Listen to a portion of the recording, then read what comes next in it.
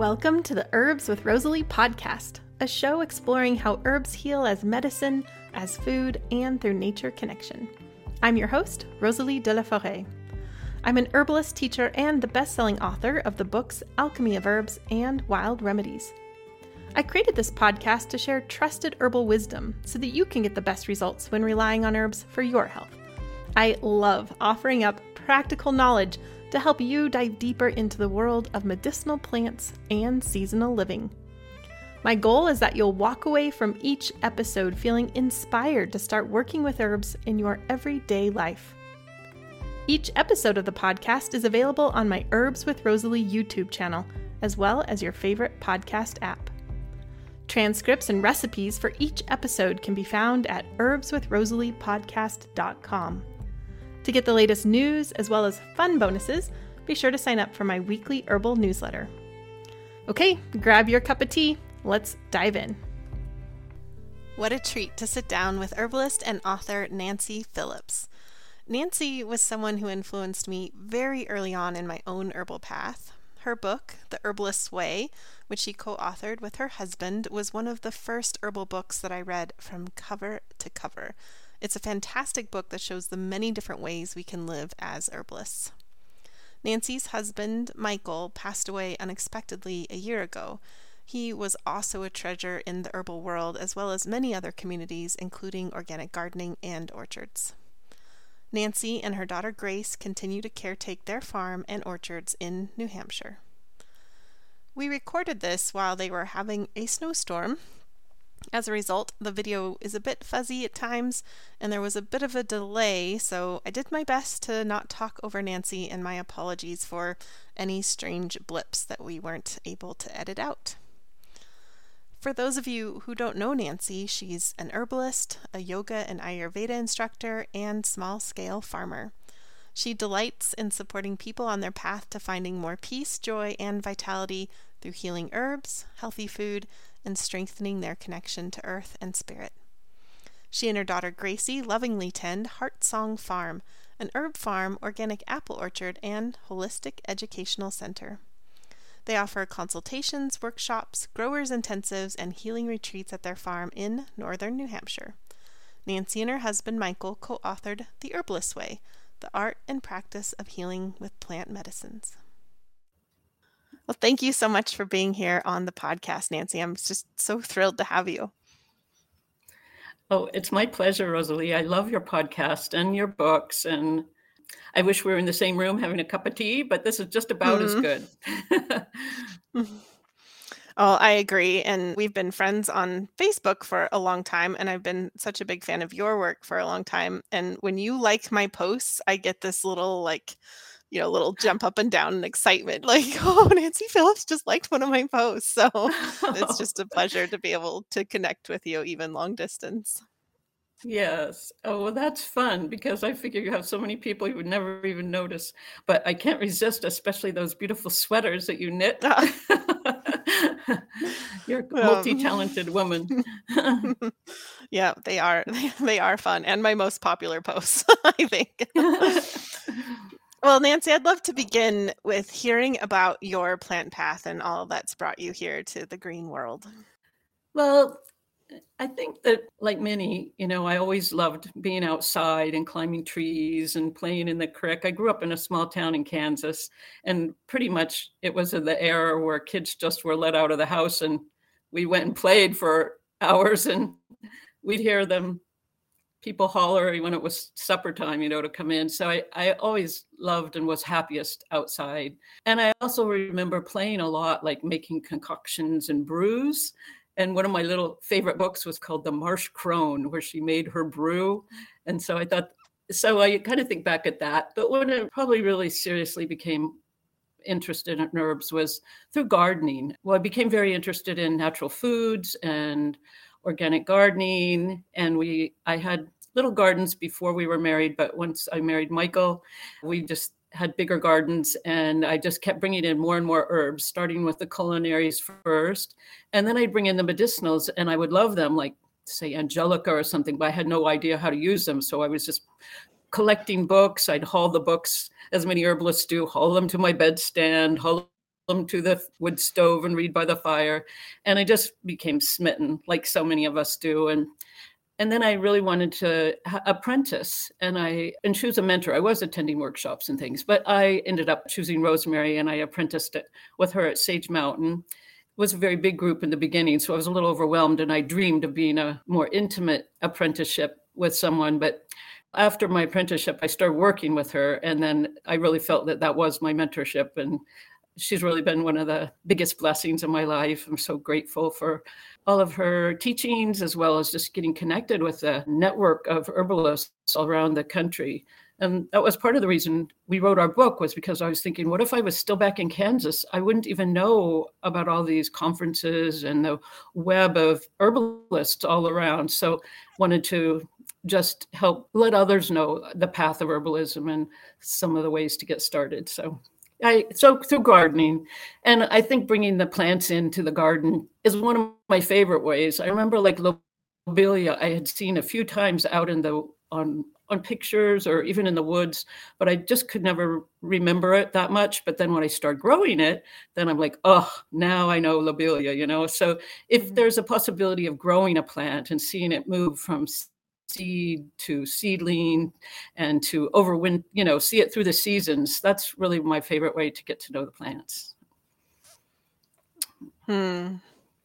I love that. I'm very much the same way. My garden is such a special place and where I learn so much. And I do want to just circle back and mention The Herbalist's Way, because this was one of the first books that I found when I was when I was like wanting to be an herbalist, but I had not yet gone to any like major from start to finish kind of thing. So I had all these questions in my mind about herbalism and what is it. And this is such an amazing book in that it really answers that in such this like very inclusive, big way of, what is it to be an herbalist? And so I remember I got this book. It was called The Village Herbalist at the time. And I got it from my library, and I got it and I just started reading it and I could not put it down, and had to have it in my own library as well. Yeah, it's a real treasure and answers. And, in preparing for spending this time with you, I was going through the book again, and it really does answer so many questions that people have when they first start on their path. It's like you hit them all. It's like you knew. So, yeah. It's a wonderful, wonderful resource. Well, thank you. I remember my mom, when the book first came out, she says, well, I can get rid of some of these other herbal books because I have yours now. And I said, well, Mom, this isn't really the kind of book you're going to look up how to treat your urinary infection or things like that. This is more like the path of becoming an herbalist. And that was the goal. So, yeah, it was a great pleasure because we got to interview a lot of people across the country who are herbalists in all different ways, which is really fun. And a really fun aspect of the book as well. And going through it today, I was looking at all those photos and everybody just looks so young. I know. That was fun to see too. Yeah, it's fun. Oh. And that was the first book that you published with Chelsea, is that right? Yeah, well, Michael's first book was The Apple Grower, so he had already written for Chelsea Green. Okay. And then this was our second book that we did together. And then he's done The Holistic Orchardist and then Michael Rizal Planet. So he was involved in all of them. I was only involved with the herbal one. Yeah. Well, Chelsea Green, they published so many amazing books, and all of your books in there are just a wonderful addition to a fabulous publishing company. Well, you have a really interesting background, Nancy, in that. So you have your herbal background, your gardening background, but then you also have a background as in social work, integrative health coaching, Ayurveda. I mean, it's pretty interesting, all the ways that you've kind of explored holistic health, integrative health. I always marvel when I meet somebody that's like, oh, I'm going to be a doctor when they're 13, and they go out and they just follow one path, or a dental hygienist and they just do that the rest of their life or something. I like to weave a lot of things in. Really, all of my jobs and life's work, I feel my dharma is some type of teaching. I like to teach. And I think I like to teach because I like to learn. You're always learning when you're teaching. You might know something, but if you're going to get up and teach it, then you go deeper. And so you can teach it in a better way. So I think that's really almost all of the things that I've all the fields that I've worked with are some kind of teaching. And even as an herbalist, I really feel I always just work as a teacher. I share what I know about the plants and give people choices about foods and lifestyle choices and the herbs for different conditions, but I'm teaching. That sets well with me. And then I like to teach other herbalists and get them on the home herbalists particularly and get them on their feet, community herbalists. But yeah. I love that you said that you love to teach because you love to learn. And I really resonate with that as somebody who also loves to teach and who also loves to learn. I hadn't really necessarily put it together that succinctly. So I appreciate that. Yeah. Recently, I was doing a presentation within an artist forum on a particular thing. And at the Q&A, one of the people asked me, what do you think your medium is? And I thought that was an interesting question, because I don't really think of myself necessarily as an artist and that sort of thing. And it later, of course, afterwards, I thought my medium is teaching. That's what ties it all together. And that's what I'm hearing you're saying as well, is that kind of becomes the thread. Yeah. And then working with the plants, that's my favorite thing to teach, and connecting people to the earth. And yeah. Absolutely. And I'm so excited that you're wanting to share about Dandelion today, because we were just discussing prior to going live that we both have lots of snow on the ground currently, but I'm guessing it's going to be the same for you, and that it's going to melt pretty quickly. Not long after, we're going to have those first green sprouts and blooms, and I'm so excited. I'm anticipating the dandelions already, and excited to hear what you have to share, Nancy. Yes. I guess I crave them, and certainly I pretty much drink dandelion almost every day, I bet. But yeah, I had to pick dandelion, and I have a little bit of a deja vu with this, because when you mentioned that I should pick one herb, I, of course, wanted to pick something that nobody else would pick, and something rare and unusual that I really know so much about, and I can share these monumental things. And then Dandelion came and said, pick me. And this has happened to me before. One in my class, an herbal class, and it was a plant spirit medicine class where we were, had a little lecture where we were taught how to go out and communicate with the plants and connect with them. And again, I had this goal that, I'm an experienced herbalist. I know all these common herbs. I'm going to go to something rare and unusual and get this profound information. And I walked by dandelion and it was like, woohoo, pick me. I really feel like I could hear it. Like, pick me. I'm like, dandelion, we're already intimate. No, pick me. So I did listen and sit. And I really felt that I tried to do the exercise and really go deep with dandelion. And I did just feel like this sense of almost like lightning, like this energy coming from the dandelion, and the brightness and the resilience and just the importance of this plant. So that all came back when you said pick one herb. Dandelion is the one. So yeah, I do think dandelion, like if somebody said, well, here's this exotic herb that costs a lot of money, but if you get it, it'll help detox your liver. It'll enhance your digestion. It can give you clearer skin. It can also just help cool you down. And it's all full of nutrients and goes on and on, really, what it can do. It's easy to seed once you pay for it and get it going. And then it's prolific, and it keeps coming back every year if you don't harvest the root. I think people would pay a lot of money for it and think it's amazing, but instead we have a big fights with it. Many people are trying to get it out of their yard, and it's that herb that people either love or hate or have a little battle with. But anyway, I certainly love it. And I also wanted to pick an herb that I love to use for food and medicine, and also that is important in our orchard work. So I'm going on and on, but Oh, no, it's fabulous. Well, you mentioned using it. I'd love to hear everything that you want to share, but you mentioned using it in orchard work, and that just piqued my curiosity. So, when we first started our organic orcharding, we had a few trees when we first got married, but then we moved into leasing a lot of land, and we wanted to change a conventional orchard into an organic orchard. And the advice was that you mow down all the dandelions and keep everything mowed around the trees. And then a lot of other things that were organic practices at the time. But over the years, we found that Michael used to call it outrageous diversity. The more diverse in your orchard, the better. So bringing in all kinds of plants and for the pollinators. In the beginning years, we always bartered or paid somebody to bring their bees into our orchard for pollination time. But we don't do that anymore. Over the years, we've just really courted and made the ecosystem more desirable for all kinds of pollinators. So we have a lot of different pollinators that come. And the idea was that you mow the dandelions, especially when the apple trees are in bloom, because you don't want it to compete with the bees and the pollinators. But now we know the more food, the more diversity you bring in, then you have more diversity of pollinators, and it's all the better. So we have all kinds of bees and all kinds of pollinators, wasps and different things too that benefit.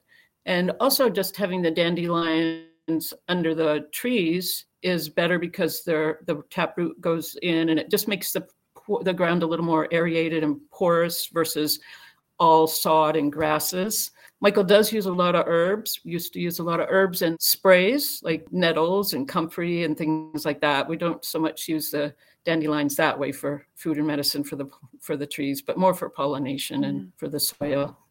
Well, I'm happy to hear this. We have 20 apple trees and a peach tree and a couple of plum trees. So nothing like the huge orchard that you tend, but a significant amount of trees for us anyway. And it's definitely one of my favorite scenes is when the dandelions are in bloom beneath the flowering apple trees. It was just such a beautiful sight. That to me is quintessential spring, brings joy to the heart. Yes. Where else would you like to travel with dandelion? Food, medicine, joy? Yeah, so probably my favorite way to use a dandelion is as a tea. And I do a regular decoction with just the dried roots or fresh root in season, but I love them roasted. So it's probably one of my favorite drinks is the roasted dandelion root. And I have to say, for years and years, I always roasted mine in the oven. But after reading your book, I tried roasting them in the cast iron pan like you do. And so I like that even better. So that idea of just chopping them up really little, even mincing them, and then roasting them pretty low on the cast iron pan will make, it's not really coffee, but it gives you that same deep essence and the deep bitterness that we like in our coffee. And you can lightly roast it like coffee or roast it more for a darker roast. And sometimes I'll blend in a little bit of the roasted dandelion with the non-roasted because I think there's probably more medicinal aspects in the roots that aren't roasted. But yeah, so I love drinking it that way. That's probably my favorite. Sometimes I'll mix the roasted dandelion or just the regular dandelion roots and make a chai, great winter drink.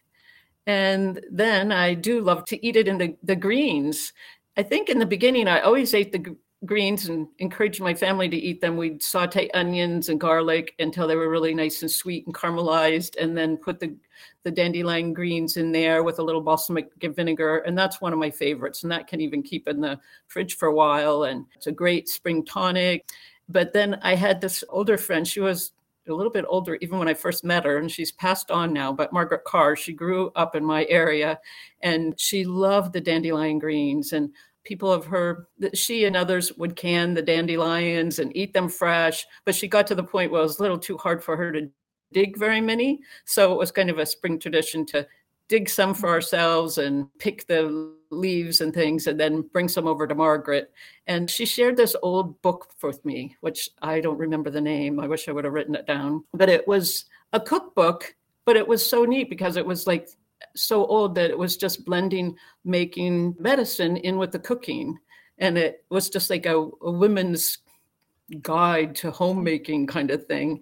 Anyway, there was a recipe in there for creamed greens, and that turned out to be Michael's really his favorite. And it's really basically made with a roux, and it's quite delicious. So you just saute the greens and then add a roux to it, and then they're very creamy. So that little creaminess balances out some of the bitter, but you still are getting the medicine in there and the nutrition. So yeah, I'd often make that for in the spring. And then I decided, well, I like them creamy, but not that I'm above eating a roux sometimes or creamy things, but I decided I would kind of modify something and make it creamy, but just use the tahini and the garlic and a little lemon juice. And that makes it a nice creamy sauce too, without all the thickness and the heaviness of the cream, which can be lovely, but maybe you don't want that much.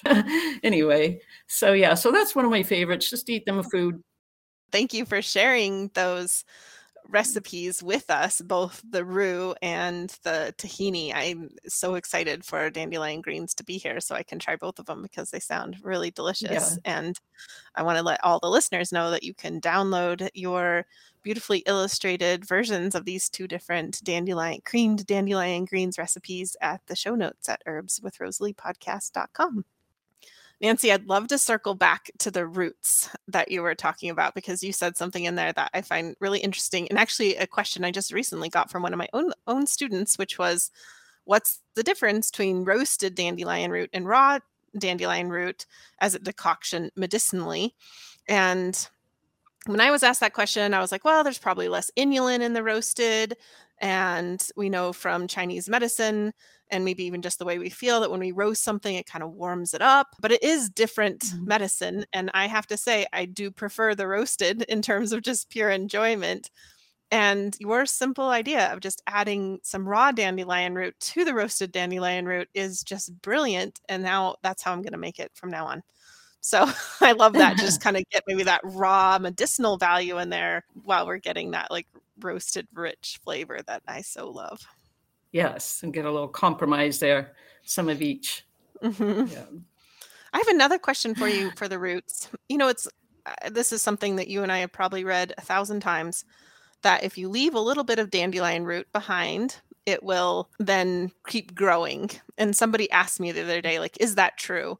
And I was like, well, I know I've read it a lot, but I've never actually, cut off a piece of the root and put it in the ground. And I said also that I thought that probably if you harvested a bunch of the root, but left like the crown and a little bit of root and replanted that. So you're kind of like taking the bottom of the root and replanting the crown.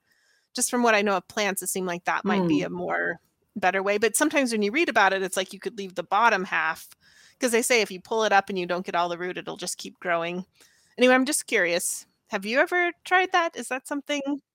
I don't think I've ever tested it either. I think usually by the time I decide to dig them, if they're in my gardens or whatever, I want them out. And I don't really know. Like I know like with a comfrey or a burdock, it has that really big taproot. And if you leave some, it's going to shoot right back up from there. And I do kind of think if there's some left from a big chunk of the root, it would, but I can't say that I've really tested it out either. So, which is the wonderful thing about plants. I know now I'm like, okay, how am I going to do that? Because you need maybe like some kind of marker flag, right? Because you could be like, oh, I'll remember that this experiment's happening here, but I won't. So some kind of like marker and test it out. And it'd be cool, like the tip of the root, the crown of the root, just try different things. Suffice to say though, even if you harvest the root, like if you leave the seeds to fly out, like dandelion has no problems with prolific, being spread and growing. So I think that's why maybe we don't know, you and I, because they're so prolific and they throw so many seeds. And it's kind of like echinacea is very prolific and is going to throw a lot of seeds. So I don't bother to try to put some of the root back in. On the other hand, my black cohosh, it does reseed, but it's not as prolific. So I usually put some of the root back in after I take some out.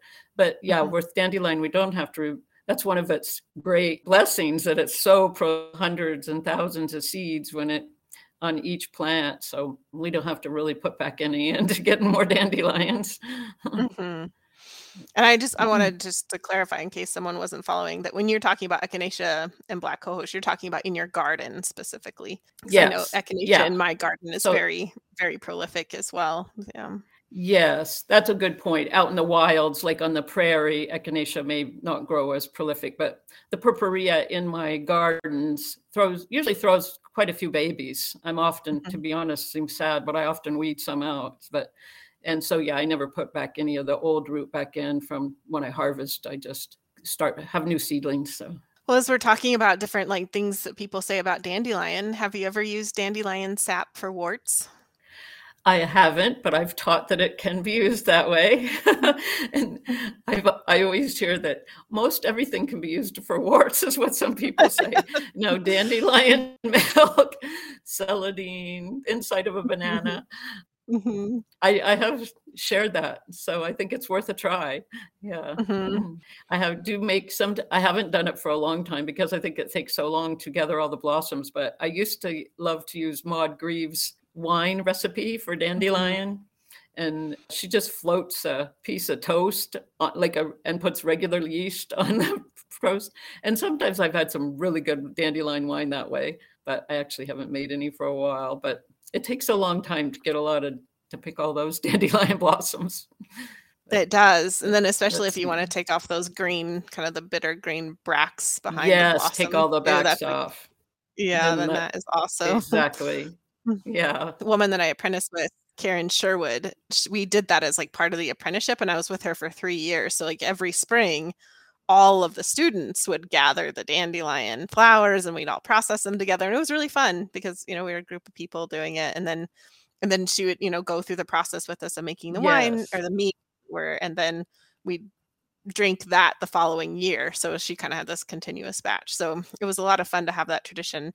And a little bit different to do it on my own. That's special. Just like you said, it's more fun. It sounds like it's a better group. Yeah. Group activity. How else do you like to enjoy the flowers? Well, I know with kids, sometimes I'd have them gather them, and we did do a little, batter and make little fritters with them just to encourage them, like wild weeds. I actually say that at home I don't usually make dandelion fritters, but I certainly have done with kids just to entice them for the fun of it, going out and picking their wild food and bringing it in. And they are tasty. So let's see. Yeah. And then I'll put the dandelions in salads and soups and then of course dry them for tea, and both the root and the leaves. But was there anything else that you'd like to share about dandelion? I think just knowing too that maybe that idea of being drawn, if you're drawn to a plant, it could be what you need. And I remember one woman telling me one time, she took dandelion all winter and she didn't get colds or flus or anything like that. And I was like, I don't really think of dandelion as an immunity herb.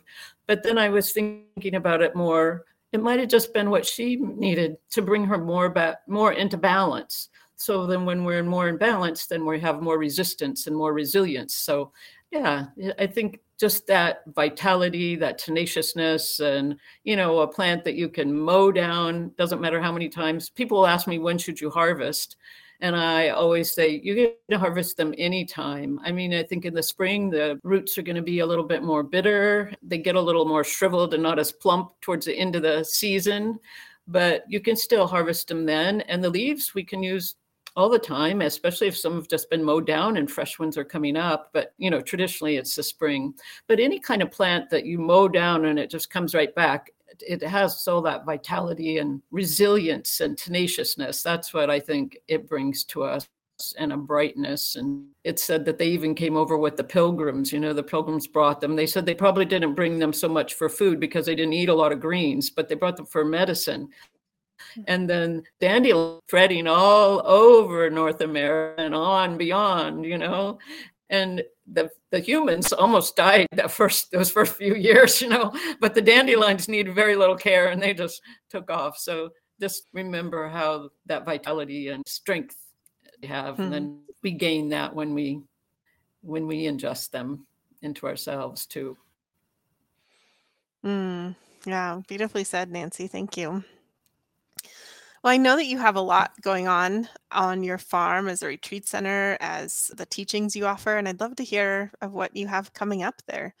Yeah, so we're doing a little just envisioning of what Heartsong Farm is without Michael. And of course, he's still there and all his teachings and what he brought to us. So we're carrying on the vision of still continuing with our organic holistic orchard and bringing in some apprentices to help with that because it's a bit much for just Gracie and I. So we're offering classes coming up where people can come for apple orchard intensive weekends. And then also Gracie and I are team teaching together this year, which is kind of fun. We're teaching a class. I kind of think of it as my signature program. It's a little different than some of the other apprenticeships, but we call it Ancient Wisdom for Modern Times. And we weave in a little bit of the teachings of Ayurveda and yoga. I love yoga. And weave that in with learning about healing herbs. So it's a little mixture, but I think it's a great way to teach the energetics of herbs. Your book is always recommended.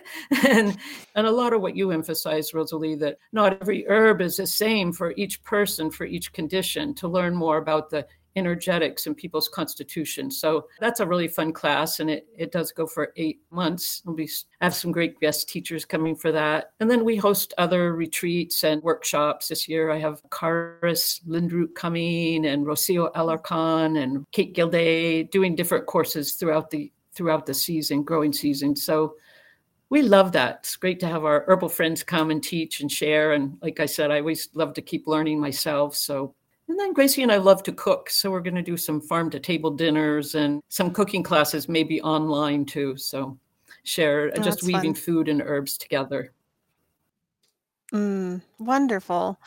Yeah, I was looking at your website and I came across like a testimonial or what somebody had written about the farm. And I loved how they were really emphasizing that they, loved the retreat that they were on and all that they were learning, but they were talking about how healing it was just to be there and to not be worrying about email and just kind of modern day things like that. And it felt very peaceful and beautiful and just what a wonderful gift to offer people. Yeah.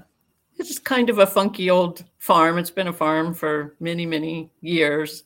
But I do think when we first walk down our long driveway and there's a nice brook running right through in front of the house and all through the property and the gardens, it does just feel very peaceful. And we really decided early on it was a special place and a nice place to bring people because of the peacefulness and the way to just kind of get away from the busyness. It's very rural and mountains all around. And so we're very blessed and look forward to sharing it with others. Lovely. Well, before you go, I'd love to ask you the last question I'm asking everybody for season 7. And that is, what advice do you have for people who are just starting out on their herbal path? Well, there's a lot of incredible resources out there now. So I'm so glad about that. I like to encourage people to find people that are really herbalists when they're checking their resources because they're going to find better facts there.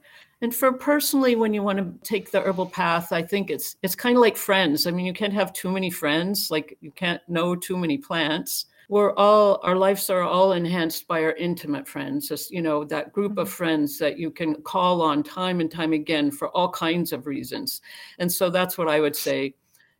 You'll have all these friends and you want to keep those. You want to learn all these different plants, the different resources, but you find your small core that you're very intimate with and that you use over and over. As a gardener and farmer, I again say you can't always grow the plants, but if you can, even if it's in a pot, you get to know that plant as it comes up from the ground up and how it just the nature of that plant, how it is in the world. And so I guess that would be it. Just cultivating that intimate core of friends, your smaller group of herbs that you're very close with, and if possible, grow them or go where they're growing and multiple times throughout the season so you can really get to know them that way.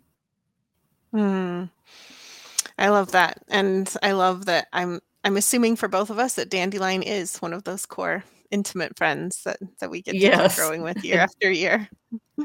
Yes, definitely. One of my intimate buddies. And I probably take for granted a little bit, but wouldn't want to be without. Absolutely. Well, thank you so much for taking the time to share with us today, Nancy. It's wonderful to connect with you and to hear about the gifts of Dandelion. So thank you so much. Thank you, Rosalie. It was a great pleasure and look forward to crossing paths with you. Yes, absolutely. Even through the airwaves. Even through the airwaves. Thank you, Nancy. Thanks for being here. Don't forget to head over to the show notes at herbswithrosaliepodcast.com to get a transcript of this show, as well as beautifully illustrated recipe cards for the creamed dandelion greens recipes. There, you'll also be able to sign up for my weekly newsletter, which is the best way to stay in touch with me. You can also visit Nancy directly at heartsongfarmwellness.com. Again, that's heartsongfarmwellness.com. If you'd like more herbal episodes to come your way, then one of the best ways to support this podcast is by subscribing on YouTube or your favorite podcast app. I deeply believe that this world needs more herbalists and plant-centered folks, and I'm so glad that you're here as part of this herbal community. Also, a big round of thanks to the people all over the world who make this podcast happen week to week. Nicole Paul is the project manager who oversees the whole operation, from guest outreach to writing show notes to actually uploading each episode, and so many other things I don't even know. She really holds this whole thing together. Francesca is our fabulous video and audio editor. She not only makes listening more pleasant, she also adds beauty to the YouTube videos with plant images and video overlays. Tatiana Rusakova is the botanical illustrator who creates gorgeous plant and recipe illustrations for us. I love them. I know that you do too. Christy edits the recipe cards, and then Jenny creates them as well as the thumbnail images for YouTube. Michelle is the tech wizard behind the scenes, and Karen is our student services coordinator and customer support. For those of you who like to read along, Jennifer is who creates the transcripts each week. Xavier, my handsome French husband, is the cameraman and website IT guy. Thanks to Rising Appalachia for their beautiful song, Resilience. Find more of their music at risingappalachia.com. It takes an herbal village to make it all happen, including you. Thank you so much for your support through your comments, your reviews, your ratings. I read every review that comes in because they're like a little herbal love letter that brightens my day. Like this one.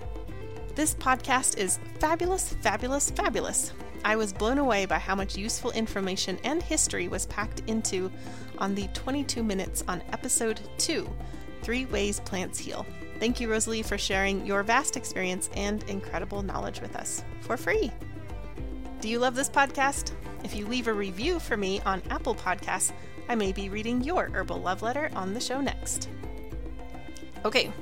You've lasted to the very end of the show, which means you get a gold star and this herbal tidbit. We humans aren't the only ones to love dandelions. As Nancy mentioned, you can court bees and other beneficial pollinators with lots of dandelions in your yard. Birds also love to eat the seeds. One of my favorite springtime activities is watching quietly nearby while birds feast on the dandelion seed heads. So go out and enjoy your dandelions, and if you're inspired, let me know in the comments your favorite ways to enjoy dandelion.